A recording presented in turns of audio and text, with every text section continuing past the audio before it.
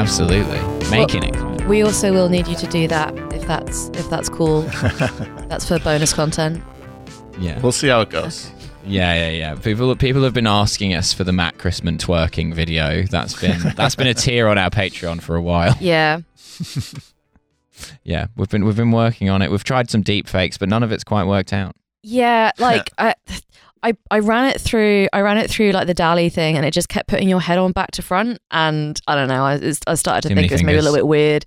Yeah, too many fingers, head on back to front. Just not the vibe. Yeah, you need that sense of authenticity that you can only get from a real twerk. Yeah, exactly. So that is why we are going to need to see that off you in the next hour or so. Just at some point, whenever, just those Matt twerking videos on my desk. We'll let you warm J. up. Jonah Jameson thumping the table. We'll let you warm up, get comfortable, but we are gonna need to see that. We love to see it. And for the listener, hello and welcome to Masters of Our Domain, the podcast, which is allegedly about the hit 90s sitcom Seinfeld. I'm Milo Edwards, someone who's never seen Seinfeld, and I'm joined as ever by my co-host Phoebe Roy. Hello. That is all she ever says. And this week, as the basic object permanence having members of the audience may have already observed, we are joined by a very special guest all the way from the United States. It's Matt Christman. How you doing? I'm good. How are you guys? Yeah, good. Yeah, not too bad. Yeah. It's been a week. Whenever we podcast with California, we have this kind of thing where like you're weary because it's early and we're weary because it's late, and it's these two different, these yin and yang wearinesses that we're bringing to the show. Yeah. In my experience, that's some of your finest podcasting is when everybody just sort of exhausted. Praying for death. Yeah. I wish I'd had time to pray for death today. I've had time to pray for death. Oh, okay. So I've done that. I've done that for both of us. Yeah, well, I scheduled it in early. Yeah. Yeah, that's the trick. If you just make 10 minutes a day every morning, it really makes a difference. Yeah. But you've got to make a routine of it. Got to do it before you even pick up your phone. Praying for death really should be the absolute first thing you do. Absolute first thing you do. In the morning. Wake up, do your sun salutes, pray for death. Yeah, that's right. Otherwise they'll think you're not taking it seriously. Mm-hmm. And the Seinfeld episode we've watched this week is season 7. I forget what episode it was. Episode 3. Season 7, episode 3. I've just typed in season 7 to Google. We can tell you quite a lot about RuPaul's Drag Race. I'm quite interested in what the autocomplete is for just season 7. Correct. It is season 7, episode 3, The Maestro. A very off-piste episode of Seinfeld, I thought. I disagree. I think this is a cracker. That wasn't really a value judgment. It was just unusual in many ways. It's unusual, at least in one respect. Very few Seinfeld episodes reference stuff from previous episodes. This one almost feels like the second half of a two-parter. It is, yeah. True. Yeah. True. It's also another one where Jerry takes a back seat. We do not have a monster of the week for Jerry. No. Yeah. Jerry is not. He's not had to slay anyone. We find out about Costanza's first forays into the labor movement. Yeah, which is a new thing, and we never see that again because it doesn't work out. Yeah, very I was well. enjoying Costanza's Union Man arc here. Yep. This is good. Costanza is a Union Man. Yeah, that's what we've learned. He does not scab. It's also one of the rare episodes which is not based on a real life event, as in something that happens to one of the writers, but like based on a real life discourse event story. Yeah. Which, okay, we talked a little bit about this last week, and I'm interested in your two's view on this, because I actually don't know whether it is the case that people know that the kind of the general cultural understanding of the McDonald's hot coffee lawsuit is bullshit or not. I don't know whether people know that, or if it's like one of those like kind of tiresome like fact people who are just like, yeah, but like, did you know that like that lawsuit was like the reason that it was a lawsuit was because she had 3rd-degree burns, and like it was completely reasonable, and everyone pretended that it wasn't reasonable and was insane. But I don't know which it is. I don't know if it's like... I think most people don't think about it at all. I'm thinking about it now. I'd ask you to both think about it now. I would say anybody who knows about it and thinks about it now knows that actually it was a legitimate lawsuit and the coffee was way too hot and it scalded her and all that. Anybody who would, the received idea was something that people who just casually consumed news in the 90s knew about. At this point, those same people have forgotten about it or died, or if they're younger than that, never heard about the story in the first place. You only know it to have that actually with it. Yeah. So that's interesting. Where I heard about this story the most was when I lived in Russia, because the Russians thought this was like a hilarious example of how, you know, in America, if bad things happened to you, you could get compensation, whereas in Russia, obviously, this would... Like, the Russians found the Russians idea... just say, well, of course, this is life. ...of any kind of restitution absolutely hilarious, because the Russians are like, yes, if a garbage truck runs you over, you're just dead now. There is your family gets nothing. You should not have stood in the way of garbage truck. That's their position on it. And so the hot coffee lawsuit, it really cut through in Russia. Interesting. You know, the decadent West. So if you want to hear about it now, you either have to like find like a QI fan or go to Russia. Those are your two options. Yeah, basically. Or I was like, surprised. Or like be a you're wrong about person. Oh God, yeah. You don't want to be correcting people. But yeah, so this episode is hot coffee centric or coffee centric in general, you could say. And we open with a bit, as we so often do. The bits are back. Elton John voice, the bit is back. Don't open with a bit. We do open with a bit. Jerry goes in on the concept of coffee. Did you not see this? No. It's What? No. Yeah, he's like, it's the only drink you have to keep saying no to. Oh wait, yeah, no, It's I like do you remember half this. expect Sorry, people to pop out of a manhole cover and offer you a coffee. It's because I watched it last night after working all day, so I have no idea what I was looking at. I'm not getting offered coffee that much. I don't know. Matt, do you think you have to fend off coffees on every street corner? Is this an American thing? There's a lot of coffee over here. We love it. Got to be productive. I do not drink coffee. I never acquired the coffee taste for it. I never did the grown up thing of forcing myself to like it. So I did that with alcohol, but I never I could never pull it off with coffee. So all these coffee based storylines, they kind of leave me a little cold in that respect. Oh, yeah, unlike the coffee which was spilled, which was very hot. What are you drinking? Very hot. What are you drinking in the morning? Is that more alcohol, or you just? I mean, I would just be tired. Like I mean, now I don't have to get up. Like now, my solution is not having a real job. I don't have to get up, so I don't have to jolt myself. But when I did have to get up in the morning to do a job, I would just be tired. Yeah. Well, raw dog in life. That's the stoical approach. That's the Russian approach. Just be tired. Just be tired. Who do you think you are being awake and feeling good about the world in the morning? I did sort of take it as read that if I wake up at 6 a.m. to go to Barnes & Noble to work there, I'm not going to be chipper. I'm not going to be bright. What am I going to do? Jam adrenaline into my heart to go do this job? The plot of Crank figure is that very, very the boring. Act of going through life would eventually wake me up, and it usually does. Yeah, eventually at a certain point. Sooner or later. Yeah, it's getting through that initial stage, the horror of like being born onto this world again. The horror of being born onto this world. You know, you're asleep, you're vibing, you're having a great time, and then suddenly there's like a loud noise, and you're like, resting in the great womb of night. Everything hurts. Yeah, Everything hurts. Comedian Pierre Novelli had an amazing bit about this. He's like, I don't understand morning people, like people who just wake up at 6 a.m. and they feel ready to start their day. So I wake up every morning in agony. My eyes are like Ferrero Rocher in their sockets. I'm like, yeah, this is my life. Why does everything hurt? Oh, it's just everything unpleasant. shouldn't hurt. You're not even 30. Yeah.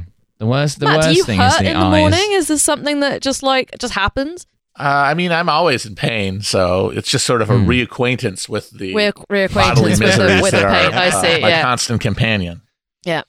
Yeah. So, like, you're in the night womb, no pain, and then you wake up, and then waking into pain. Yeah. Hello, pain, my old friend. Yeah, that's right. The trauma of being born. Yeah, exactly. Yeah. I've come to ache with you again. Yeah. Well, you know, I'm a morning person. I'm a morning psycho. Yeah, so this has absolutely no this has no meaning for me. Wait a minute.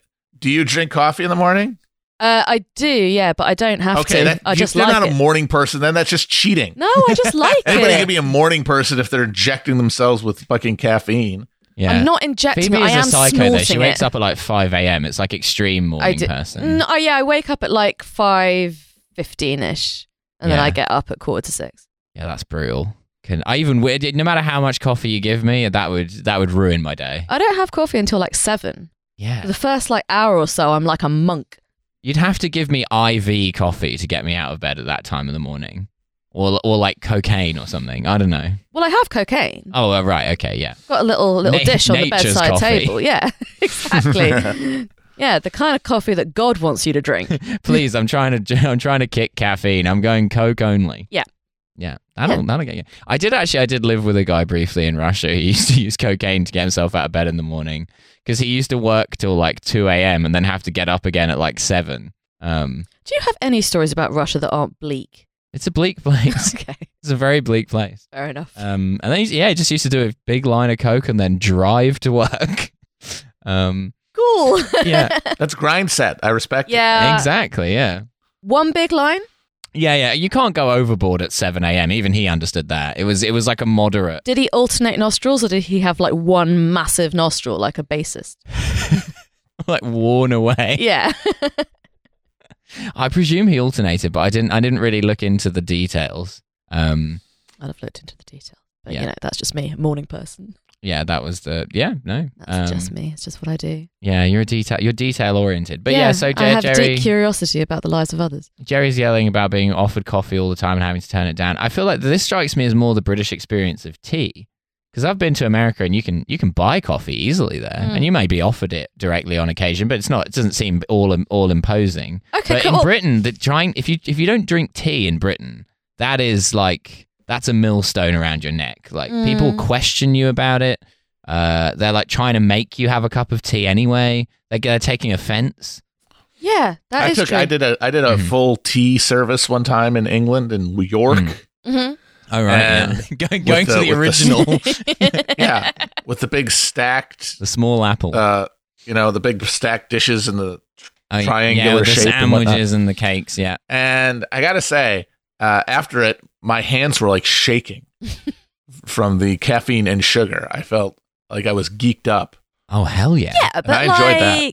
It's like tea is a smooth landing on the caffeine front. You're fine if you have a little cup of tea. Just a bit of You might have had like 9 cups. That's true. It's You a might. full tea That's service. true. That's true. Yeah, you can get pretty hopped up on tea if you drink enough of it, but I'm not a tea drinker, so I wouldn't know. Yeah, I've heard tell. Do people try to talk you into liking tea? Yeah, all the time. That's weird. My family are Cockneys. They take such umbrage to the fact that I don't drink tea. I mean, not my immediate family because they're used to it, but any kind of so my grandmother has Why like don't you mild claim that it's an dementia anti-imperialist stance? Yeah, that'd go over well. Yeah, my grandmother has mild dementia, so she offers me a cup of tea like 9 times. Except this doesn't make sense because I've never drunk tea, and she hasn't forgotten the past. She just forgets stuff that's happened recently. And she's going like, "Since when do you not drink tea?" And I'm like, "Since forever. I've literally never accepted a cup of tea off of you in 30 years." And she's like, "News to me." I'm like, "Is it? Is it news to you?" I think sometimes your grandma's just fucking with you. I genuinely do. Maybe. Yeah. Yeah. Sometimes she'll get mad at me making her a cup of tea. That's another classic. Why? Because she'll forget that I asked her if she wanted one. And then she'll be like, "He's making me a cup of tea. He's not even asked if I want one." And I'm like, "Well, I have. You just..." But also that's a weird thing to get annoyed about. Anyway, so I've got on a tangent here about my grandmother's peccadillos. What I think that he's getting at is he's talking about like being like a diner or a cafe where they do coffee refills. They're trying to refill, yeah. I think that's what he's talking about. Isn't that... Matt, can you be our American correspondent on this one? Is this just a thing on TV, or is this something that actually happens if you're sitting in a cafe? Which thing? If you're sitting in a cafe, refills. are they always trying to like refill your coffee from like a big pot that they keep on the burner? If you go to a diner, yeah, I mean, they'll come along and try to refill you, I think. A good one. A conscientious diner. You've never seen Reservoir Dogs? Yeah. Yeah. See, this is what I'm We've been getting here for a long fucking time. She's only filled my cup 2 times. Yeah. I think that's what I'm getting here. from I want it actually to be this filled information. 6 times. 6 times. What if she's too fucking busy? So yeah, it's there's an expectation that they're going to keep the cup filled. but only really at diners. Only at diners. Okay. It's a very like Twitter screen name thing, like De Conscientious Diner. I could see that.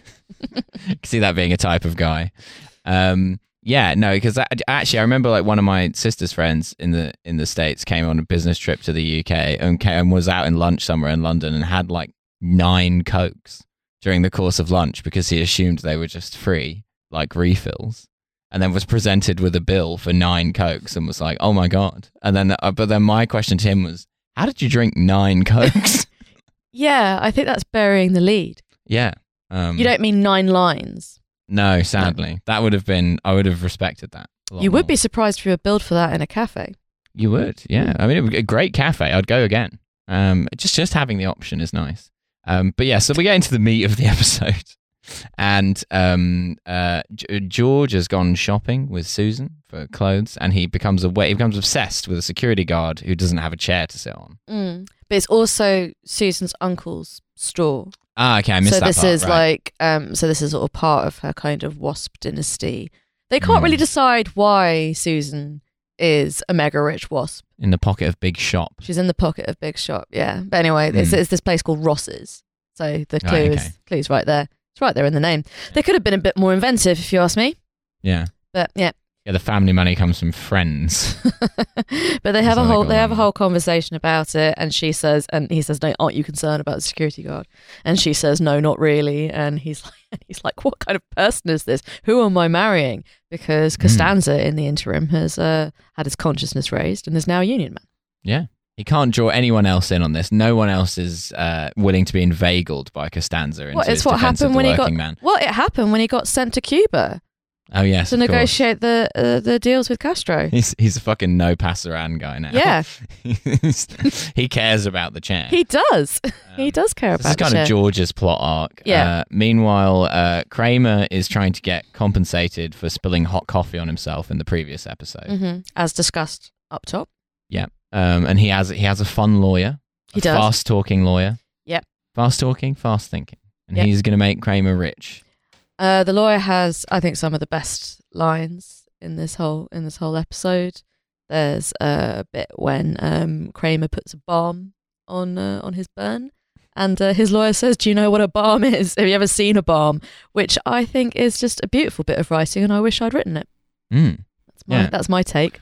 It's hard to know the clear difference between a balm and a cream and any other kind of ointment. Matt, you want to weigh in on this? Yeah, I could never tell it's like jam and jelly. It's all very vague to me. You guys, have you guys talked about what Jackie Childs is based on? No, before? No, because you guys don't know this. Being British and children. Yeah, because of being British and children, you probably don't know that. Yeah, unfortunately. So Jackie Childs, his lawyer, is based on Johnny Cochran, who is one of the lead attorneys for O.J. Simpson in his murder trial. That's pretty funny. Yeah. Like his whole mannerisms and everything, it's all based on this guy, Johnny Cochran, who helped get OJ off. He famously said after they had him try on the glove from the murder scene and it didn't fit on his hand, he said, if the glove doesn't fit, you must acquit. And then they reference that directly in a Seinfeld episode with Sue Ellen Mischke, the candy bar heiress, and her bra. And is this why the audience die laughing every time he opens his mouth, because they recognize this reference? Yeah, they know what the joke is there. The British children do not understand. And this is Kim Kardashian's dad, right? No, that's Robert Kardashian. He was. I know it was involved in the. I know it was a silly joke. Oh, because I assume that her father is not called Johnny Cochran, because that would be quite surprising. Well, I don't know what you people know over there. Apparently, you don't know Jackie Childs is Johnny Cochran. I don't know what else you're that's true. Unaware don't know of. what kind of gaps in the knowledge we've got over here. I know what you're dealing with. Yeah, that that's would be true. funny if the Kardashians were stealing Armenian valor. They were deep cover. That would be funny. That's why I said it. Yeah. Yeah. All right. There's a lot of layers here. Yeah. Yeah. Don't get the Kardashians started on Nagorno-Karabakh. They're covering up for something. Being accused of doing Armenian face. Yeah. There you go. That would be interesting. By Cher. None of the Kardashians have their original face, so it would really. That's true. Many elements of My girlfriend was taking great pleasure in showing me. Taking me great pleasure in showing me the pre-surgery pictures of all the various Kardashians the other night, and I was like, "Huh, this is real Like, they don't even look similar. I was shocked. This is kind of like female Arcana here. You know, as a man, you're just taking this stuff at face value. You're seeing the finished product. Female Arcana. Do you think that cosmetic surgery is like a dark art? No. I mean, rather knowing like who's had it and what they look like before, I think is a kind of female Arcana. I don't think many men keep up to date with, you know, who's had what surgery and what they used to look like. Well, if you know who they... You can obviously tell when someone's had a bad job done. If you know who they are, then they have had something done to themselves. That's... The act of becoming famous is a transformative one. No. It's just that every famous person, like, fucks around with their face a little bit. Acaster. Yeah. Well, Acaster's had the buccal fat removal. Yeah. Trump obviously had the BBL. Mm-hmm. Yeah. You can see there's no way that's a natural ass. He's got too much cake back there. Yeah. Right. Well, yeah. Too much on the parcel shelf. So yeah, we've got Johnny Cochran the lawyer. Yeah, Johnny Cochran the lawyer. Cochran the lawyer got OJ off, and now he's focused on Kramer's on getting coffee lawsuit. Some money for Kramer. Thank you very much cares for this about the intelligence, Matt. That's actually quite useful, because I just always thought that he's just a comical side character, but apparently not. We sat our British ass down and we listened. Yeah, we did. So yes, we've got that plot line. The lawyer's negotiating hard for Kramer to get a big money settlement. But so I unfortunately, realised I was planning on challenging about something. There's a very obvious difference between a balm and an ointment. Is there? Yeah, because a balm is a kind of semi-set, mostly kind of translucent in the main. Right. But it's like semi-set and then it like melts upon like heating, whereas an ointment is an extruded cream. An extruded cream, you say? Okay, well that explains it. Has to be extruded, otherwise it's not an ointment. They extrude that shit. If it's in a tub, then it's cream. If you're squeezing it through a tube, it's an ointment. Don't talk to me unless you've been extruded. That's right. Well, hang on. So you can't have a cream in a tube? Is that what you're saying? You can have a cream in a tube. Right. But if it's a bit lighter and looser in texture, then it's an ointment. Lighter and looser in texture. That's right. Interesting. I think all of these things are slightly more like family resemblance concepts than you're giving them credit for. I think there's probably a lot more crossover than... Yeah, well, that's what you think. You don't even know what a balm is. Never seen a balm. It's like a bread roll that you have fried potato and pea wet in. I beg your pardon. Do you not remember the Smack Balm pea wet? Oh god, yeah, no, I do. I kind of erased that from my from my mental museum. You're not welcome in Wigan. Never had a pie in a bat. Well, it's true. I'm not welcome in Wigan, but that's not why. No, after the incident. Yeah. And to be fair, if you've got to be not welcome somewhere, Wigan probably not a bad shout. Yeah, it could be worse, couldn't it? It could be a lot worse. Well, not Wigan. Wigan would struggle to be much worse. But did you visit Wigan when you were in York?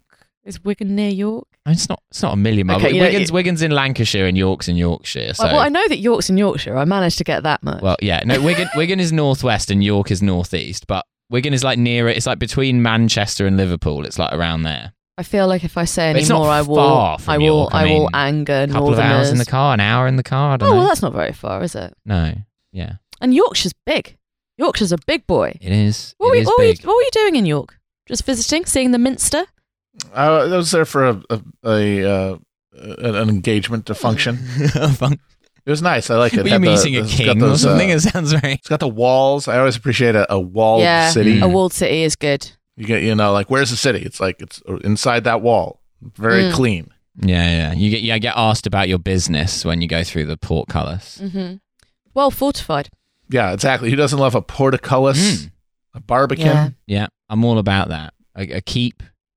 I would love a keep. Yep. I'd like to have one added on get one to your terraced house. All the places where some dude's head got put after they were executed. Oh, that is because that is a question, isn't it? What do you do with the heads afterwards? You've got to have a sort of storage system. Medieval Marie Kondo is there. What does this one spark joy? No, get rid of it. It would be unfortunate if you didn't have enough spikes for all of your heads. That would be. Well, that's why you have to start making some tough decisions about whose head is looking good, whose head is not looking so good. Yeah, I presume there's definitely a temporal element to it. It's a sort of rotation of you've got to have fresh heads. Well, there is actually an organisation. They're very good. They actually compost your old heads. So they come round once a week. You just pay a small subscription, and they just take the heads off the pikes. Yeah. And you're helping the environment. So I've heard though that you pay for that, but then actually they then subcontract it out, and what ends up happening is all your heads get set light to on a beach in Turkey somewhere. Oh, that is a shame. It all ends up in the sea. All in landfill. All in landfill. Landfill heads. Only real landfill heads. That is genuinely, I think, one of the most horrifying images that I am able to have. I've got a bit of a thing about that as well. It was the plastic of its day. The head. So scaring the turtles.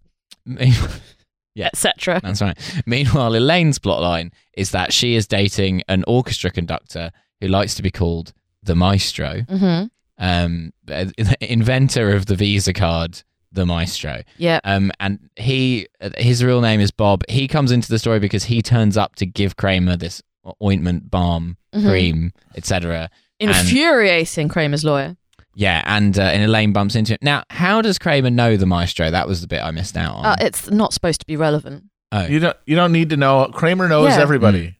He's a man about town. He is a man about town. Kramer has a very, very established and broad social network. He's a man of diverse interests. You got Bob Sacamano. Exactly, who you never meet, which is a real shame. You never meet him. Shame. So it's up to you to decide what he looks like. Okay, interesting. You guys should pitch this episode as the Tar tie-in. People love talking about Tar. I haven't seen it. The discourse movie. Have you seen Tar? So I genuinely don't know what that means, but I'm assuming that it's funny. It's a movie about a conductor. She's played by Kate Blanchett. Everyone calls her Maestro. Okay. Yeah. It's the talk of awards season. No. So I hear. I was wondering about going to see it, but it is also 3 hours long, and you know my rule. Yeah, that is a long movie. I'm not sitting down for 3 hours. I spoke to an... It's absurd. It's supernaturally long. That's it's just, up there with the Oliver Stone Alexander. That's just nothing is as long as that. Nothing feels as long as that film feels. I have never seen a film which has managed to so closely replicate the experience of being in a K-hole.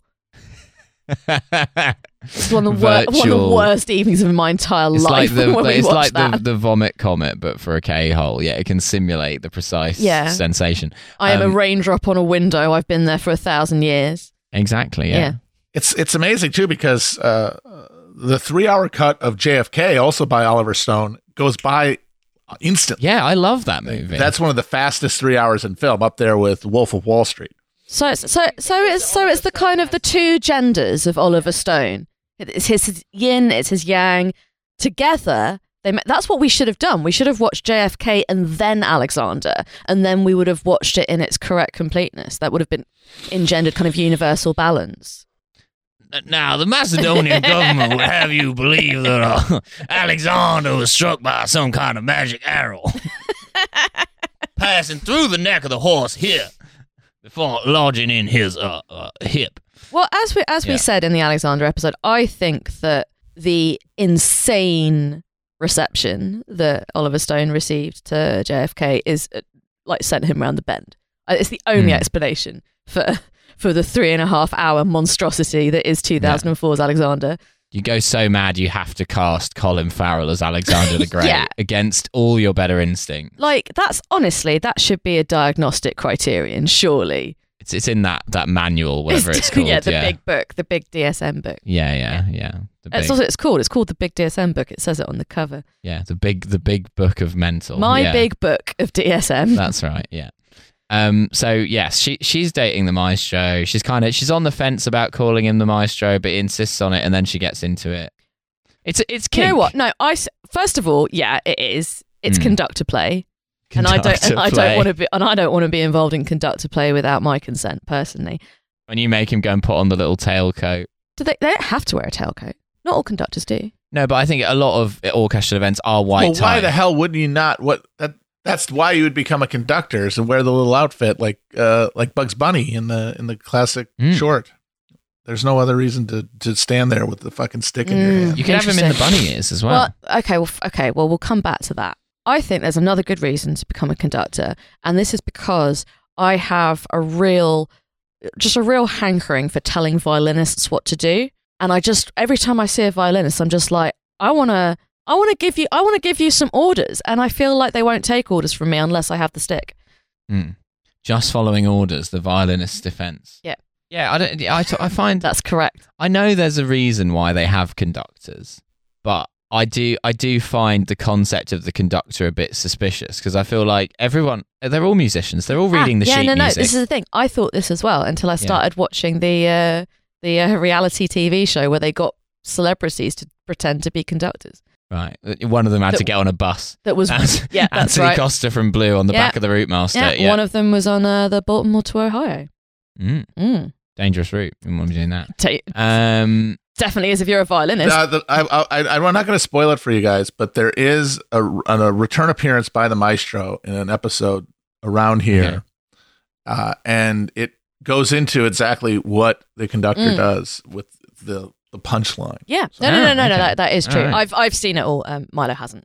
It's a very like auntie coded, I think, job. The conductor, the sort of like the silent gesturing, being like, "You over there." Well, if you see an orchestra that is not being well conducted, it's astonishing how like weird and draggy it sounds. It sounds like a kind of Walkman that's like running out of batteries. Interesting.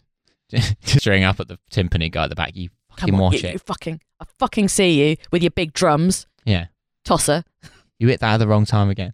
Yeah, they're actually doing sign language the whole time. You're fucking a wanker. Conductor is just giving everyone the finger is a funny bit. Look at you with your fucking clarinet. What is that?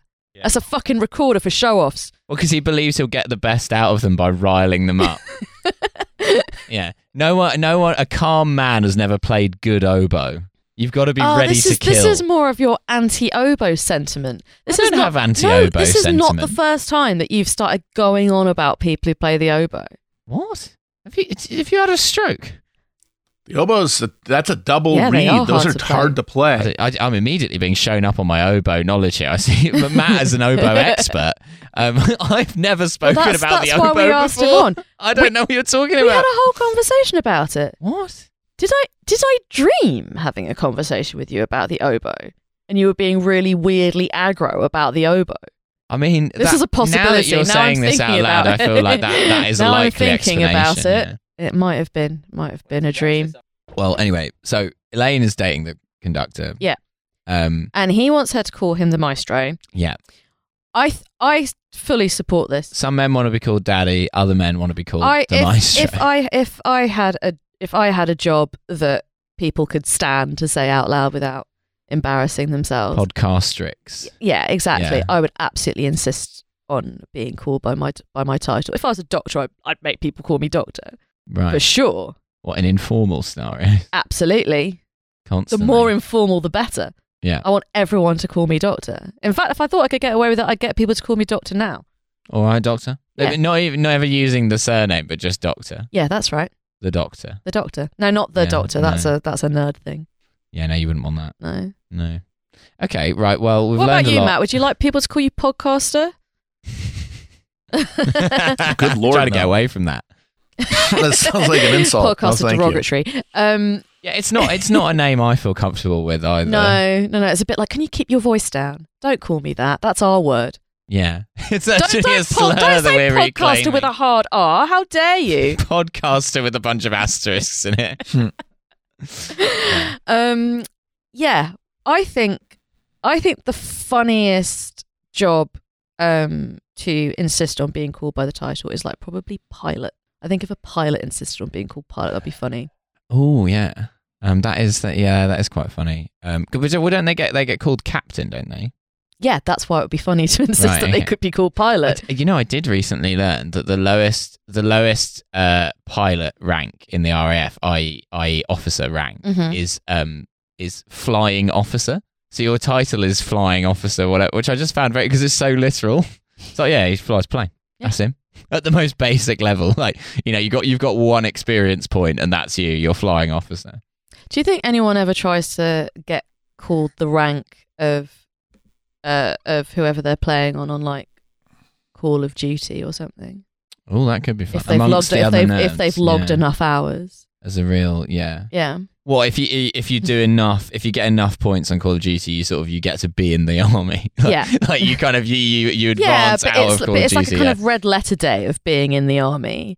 Oh, well, like a virgin experience. Yeah, like a virgin experience. It really would be a virgin experience in the case of some of those people, yeah. Yeah, okay. Exactly. Yeah, no, I can see that. The sort of thing that your sister might get you for your birthday. Now, hang on a minute. Which sister? Sort of thing one of my sisters might get me for my birthday. So...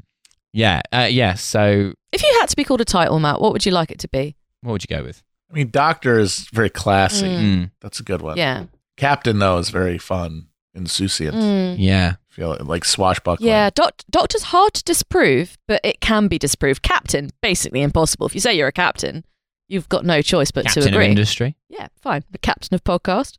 Yeah, that's right. I'm the captain of this podcasting ship. In Kentucky, here in the United States, it's very easy to become a colonel, like Colonel Sanders, for example. Colonel Sanders, lately discussed off this show. Yeah. There's so much lore about Colonel Sanders. Like, I know we've talked like the about cursed Japanese baseball team. Mm-hmm. That's a good one. Who they destroyed a statue of Colonel Sanders and they supposedly didn't win a game for like 8 years or something. Mm-hmm. I don't know why they thought he was involved in a shootout that killed a man. Who was? Colonel Sanders? Yeah. I didn't know that. Yeah, he ran a gas station before he invented his technique. Before he invented the chicken. It does not really have anything to do with the spices. It's the cooking technique.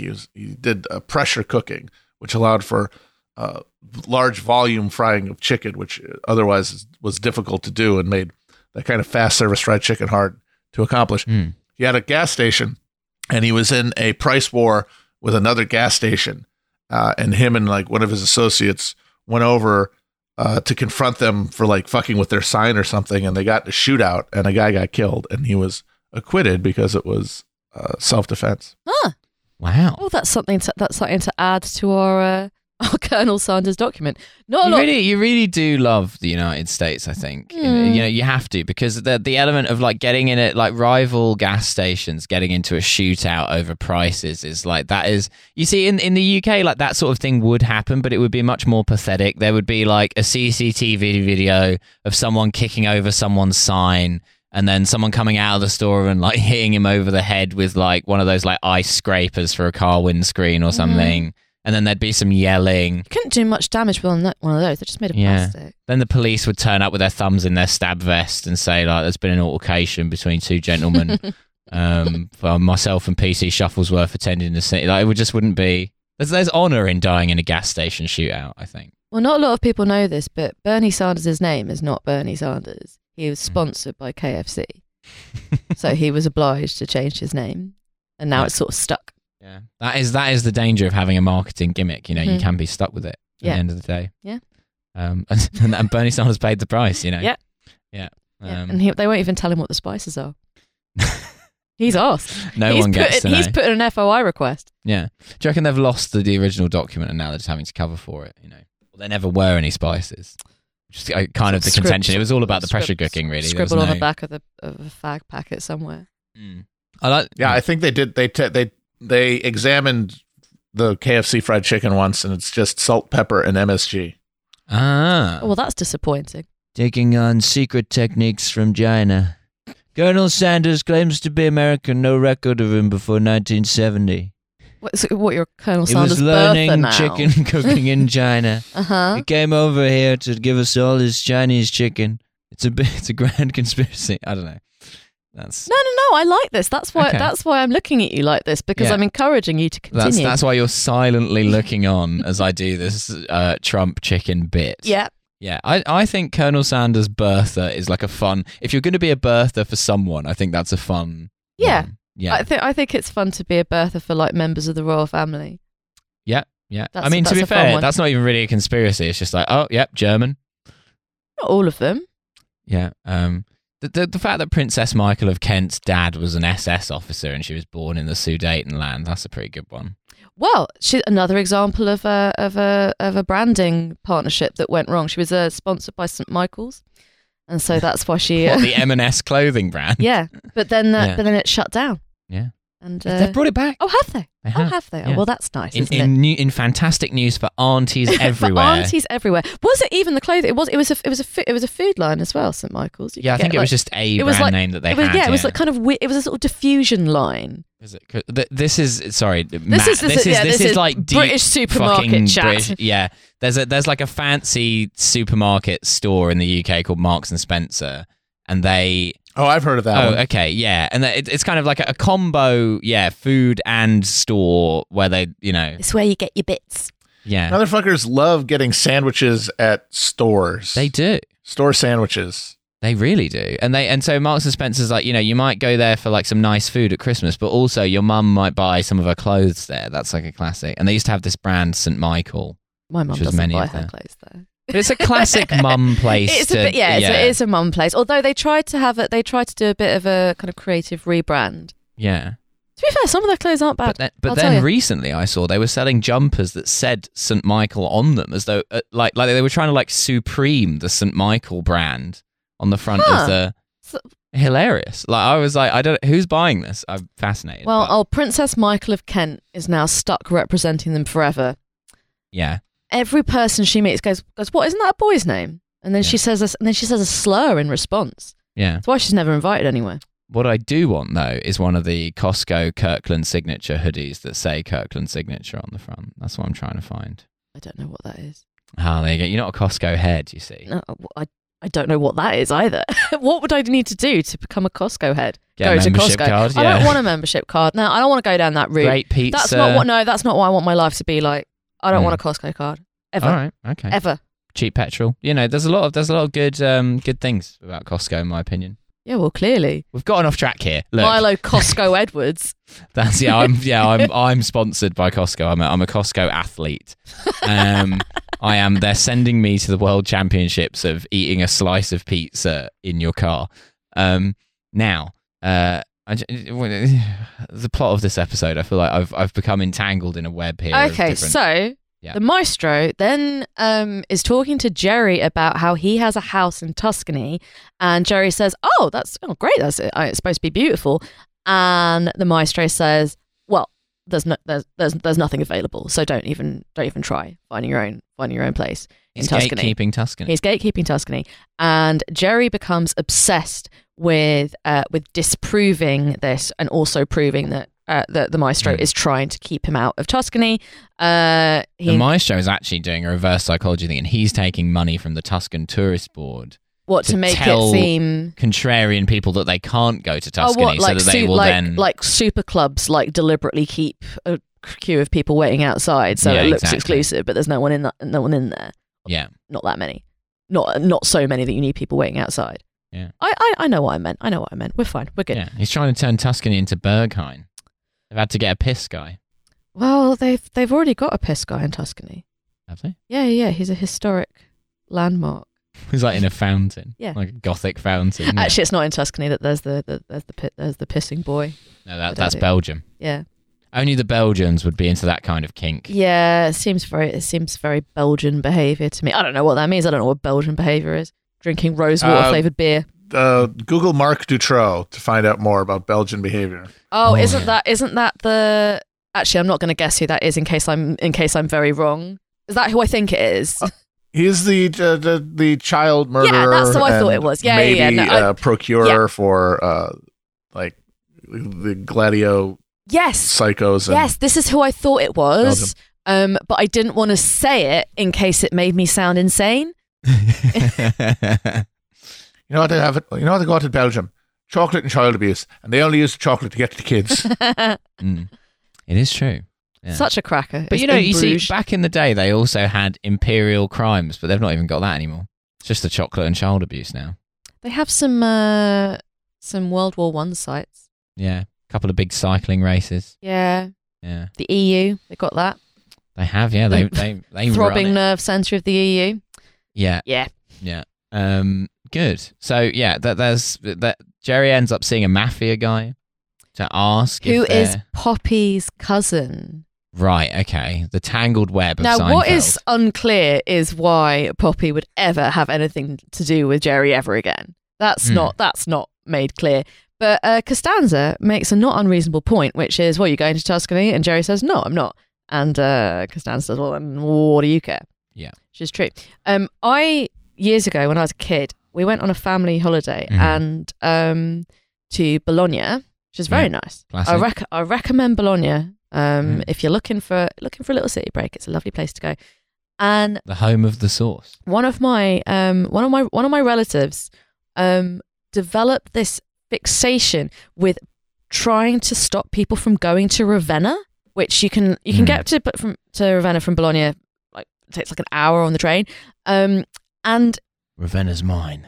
That was sort of like the tree of knowledge. He's like, look, any of the northern Italian cities are fine, but not Ravenna. But it got to a point where if he overheard strangers saying that they were thinking of doing a day trip to Ravenna, he would like stick his face between them and say, there's only one train back a day. There's only one. And if you miss that train, then you are stuck. You are stuck in Ravenna. And you'll be up shit creek, stuck in Ravenna. And because obviously this was before you had a supercomputer in your pocket and could very easily check whether or not this was true. So they just sort of would go, oh, well, thank you very much for telling me. And the rest of us would say like, but you can get to Ravenna and back really easily. And he's like, no. It's extremely difficult to get there and to get back. People need to be told. Ravenna's and I think mine. it was because he was trying to keep Ravenna to himself. He's trying to keep Ravenna pure. Yeah.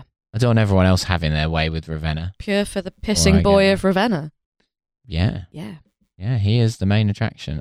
That is fascinating. You do know a lot of peculiar people. I don't think any of my relatives have ever tried to gatekeep an Italian city, but it's fascinating to see that. It's very nice, Ravenna. Well, there you go. In all fairness, I sort of see his point. If you lots of people don't come back due to the train situation. Yeah. They go over to Ravenna. They're like, well, there's no going back. May as well just stay here. Yeah, it's a sort of repository of lost travellers. Yeah. So yeah, he talks to this mafia guy, and the mafia guy is like, "Yeah, there are houses to rent in Tuscany. You can rent mine. You can rent this one, yeah." And then Jerry's like, "No, I was just inquiring as to whether one could, in theory, rent a house in Tuscany, not." How did you feel about the bit where Elaine sings some Verdi in a bratty way? Is it Verdi or is it Vivaldi? I can't remember. I'm not sure. You're asking the wrong person. One of the big V's. Matt, do you know? I think she says Verdi. Etc. Yeah, that's the one. Yeah, a classic. It's a banger. Wait for the drop. Oh, when that comes on in the club, oh boy, everyone in the queue is going mental. Yeah. Yeah, no, it didn't. I was kind of watching it in a bit of a hurry, so I don't know if it did anything to me or not. She does a sort of bratty face when she's singing along to bratty face. Yeah, she does a bratty face. Bratty face, classical music. Yeah.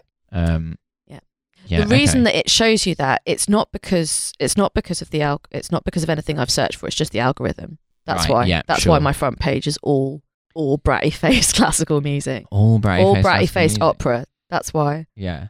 So yeah, she's shagging the maestro. Meanwhile, Kramer he takes a ridiculously low settlement from the coffee company because he interrupts them in the middle of offering him free coffee and $50,000 to just take free coffee. Yeah. And you feel like free coffee is the last thing you'd want. Having been injured by a coffee, would he not have a sort of Pavlovian response? Oh, well, fear, it's the dark mistress, isn't it? He can't quit it. He tries. You think, yeah. Maybe it's like that, it's got like Stockholm syndrome for coffee. Mm-hmm. And so then he becomes sort of addicted to coffee because he keeps getting free coffees, so he's like hopped up on caffeine all the time. Yeah. Well, this whole episode was paid for by the tea lobby. Showing the dangers of coffee. Well, it's stuffed full of anti-coffee propaganda. That's interesting, yeah. I am interesting. I personally, I can't drink more than 2 coffees a day. Even 2 can be pushing it. A second coffee is risky. You never know which direction it's going to go in. You don't want to end up like heart palpitations, sweating. Like that's not a... Get heart palpitations from drinking coffee. I mean, I might be exaggerating a bit, but you know, the sort of like the high blood pressure kind of like... Should you go to the doctor? Feeling a bit too real from this one. A bit too real. Yeah. Colours are very bright. Not from having like 1 coffee or usually 2, but if I have like 3 in a day, the third one will be a bit like, okay, we're fucking... I'm going to chew some glass. Yeah, we're riding the whirlwind now. I'm going to go outside and start a fight with a dog. Yeah, why not? Fuck him. Yeah, exactly. It knows what it did. Yeah. Yeah. Yeah. Okay. Well, that's an interesting window into your current. Sadly, we can't invade all Matt into this discussion as a coffee abstainer. As a coffee abstainer. Yeah, teetotal. Yeah. That's not what teetotal means, is it? No, it isn't. It's spelled differently. No. Yeah. It's spelled differently. Yeah. Teetotal comes from a alcohol abstinence group in the early 20th century, and T stands for total abstinence from alcohol. So that's it's total. But it's exactly. It's with an E though, so it's total abstinence. So like, was it a New Zealand person who came up with it? Oh, because they spell it like TEE, like T-shirt. Yeah. I don't know if that's just to elucidate that it's the sound T. I don't think it's an acronym. Ta-total. That's what it should be. Tar-total. Thanks very much, Total. Lydia Tar-total. Oh, Lydia Tar-total. There we go. Yeah, I don't listen to any orchestral music anymore. Can't be trusted. Knitting the threads together. I'm in a 12-bar program. So was this the was this the Temperance Society, or was this a different crowd? Yeah, the Temperance Society. Yeah. The Temperance Society. It is a very funny name for a society to be like, well, the main thing we believe in is not going too far. We can in almost all things, we take the view of we're sort of Aristotelian. We favour the golden mean. I mean, it makes sense because that's really all you could ask at that point, because people were drinking so much. It's very hard for a modern audience to understand how much the average, certainly American, drank at the turn of the 20th century.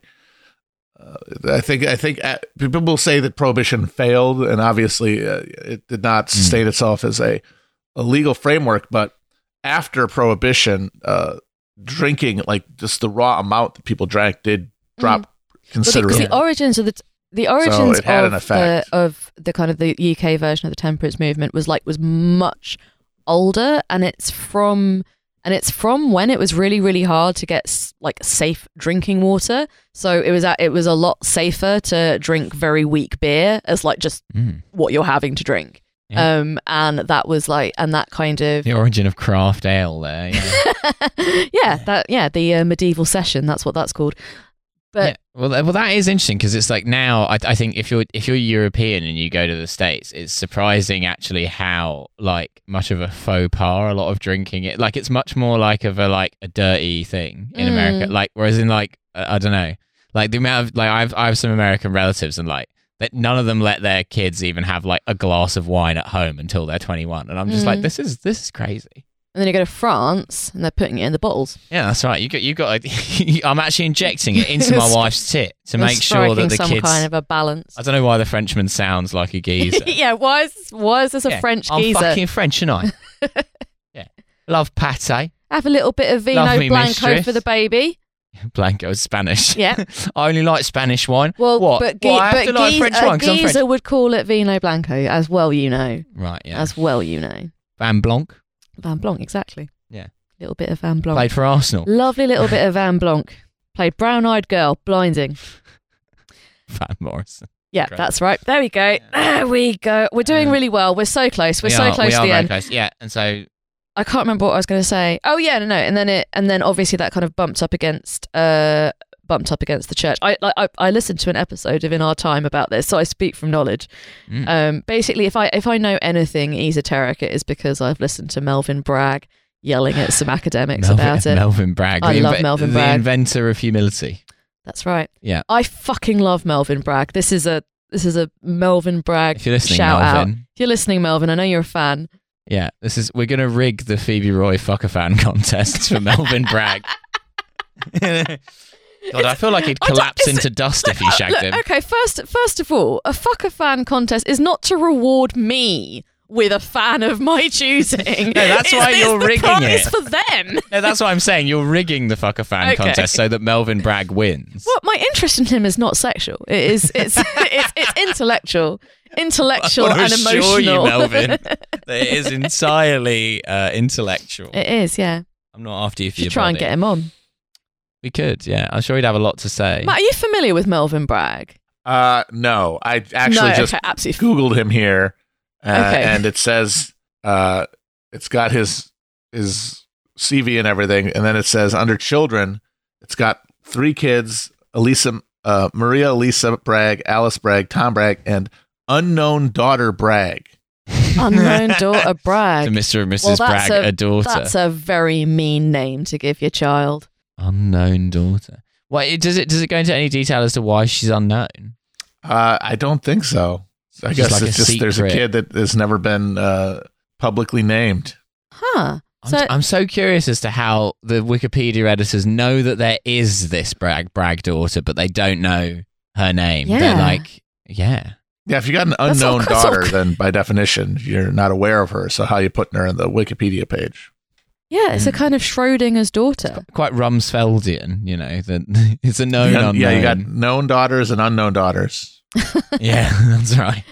That was what the Iraq War was about. They were trying to find Melvin Bragg's daughter. That's quite an unsettling way of describing someone. It's like with like every famous family that has lots of famous siblings. Of the unknown daughter always has like one non-famous one who they kind of keep in the loft. Yeah. They keep in a loft on a chain and has fur and a beak. Yeah, like the missing Hemsworth. The unknown Hemsworth. Missing Hemsworth. Yeah, Torgo Hemsworth, yeah. Yeah. That's right. And Boo Radley Hemsworth. Skarsgård. There's so many of them. There's definitely at least. What do you not remember when we looked up the Skarsgårds? And there was one guy who is famous who's called Skarsgård, but he's not a Skarsgård. He's like he just has the same surname. No, he's called Sarsgaard. Peter Sarsgaard. He's a different guy. Sarsgaard is not a Skarsgård. Oh, was that the case? He's not a Skarsgård. Sarsgaard, not Skarsgård. Sarsgaard, not to be confused with the Skarsgårds, of which there are like 10. Yeah. Yeah, he's like an off-brand Skarsgård. So we're having a conversation about whether or not Bill was a baddie, was one of the baddie Skarsgårds. I don't know. My knowledge of the Skarsgårds is limited. It's limited. Again, this was female Arcana. Like all the girls around the table had a lot of opinions about the Skarsgårds. This is female Arcana, and that's fine. I'll accept Stellan, that. There are others. Yeah, but Stellan's like the original. He's like the kind of he's the petri dish. He's the most critically acclaimed, and the rest of them are the spores. He's not the most critically acclaimed, is he? I've always been more of a Mads Mikkelsen man when it comes to the Scandinavian actors. Okay, well we'll just look, this has been a tangent. Do you have a favourite Scandinavian actor, Matt? I like Stellan a lot. He's cool. He's always very menacing, which I appreciate. His kid, I think his most menacing performance is in the younger Skarsgård's son, who's Pennywise. I find him interesting because he's like really weird looking, and that's why he's in things. And I just wonder how he feels about that. Knowing that he has a job because he looks like an anime person if they were in real life. Unlike Melvin Bragg, people are not interested in him for his intellect. It's just for his weird face. Yeah. I don't know. I think he's sexy. Bill Skarsgård. Right. Well, there you go. Bill and Melvin, if you're both listening. Yeah. Melvin, do you want to chat? Yeah. And Bill, do you want to? Well, we won't go into that, but entirely Bill Skarsgård legal. Looks like a ventriloquist dummy that's been brought to life. But a sexy one. Like a sexy one. I'd put my hand up him. I mean, don't act like that was apropos of nothing. I'm going to act like that's apropos of nothing. Phoebe's pulling a face. I am pulling a face. Anyway, the denouement of the episode is Jerry and Kramer go on a holiday to Tuscany. Why he takes Kramer with him, I don't know. And why wouldn't you? Elaine and the maestro are already there. Kramer's staying one in the of those maestro's people house. who will know people in every single place that you go to. He'll know about all the little trattorias. He knows about the secret train back from Ravenna. He knows about the secret train, yeah. And then Elaine and the maestro are like not best pleased to see that they're like moving in opposite them. Yeah. As you wouldn't be. As you wouldn't be if you'd gone on a nice little romantic break to a Tuscan villa and then your fucking friends showed up. The worst. Wouldn't be that happy. I wouldn't be happy about that. No. Yeah. Unless your friends were Melvin Bragg and Bill Skarsgård. Oh, well, that would be great. That would be an extremely peculiar evening. It really would. It would be a meeting of the minds. Yeah. Well, I think that about tears it. I think that about tears it. There's one other thing that happens. Oh, yeah. They give the chair for the security guard. So, and sure enough, there is a robbery of the clothing store. Very common thing in America, clothing store robberies. And when you know it, he's falling asleep in the chair. Yeah. You're quite right. It's a soporific chair. George makes everything worse for everyone. Yeah. although like it's because it's an interesting an one. anti-union episode of the show. It shows how when you give the workers an inch, actually they stop doing their jobs. They will fall asleep on the job. It's an interesting one because it is an unusual Costanza storyline in that he is motivated entirely by generosity and empathy. And he never is, or very, very rarely. He really is trying to do something nice.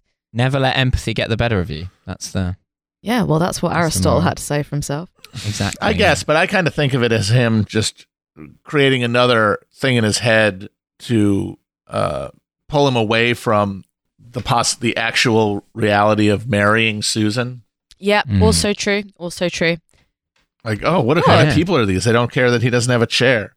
And that's just more of him that's true. trying to find another thing as he like builds himself up to trying to get out of it. So he's trying to kind of like rack up points in the cons column, and because she's so too good for him, he's having to really, really kind of grasp at straws.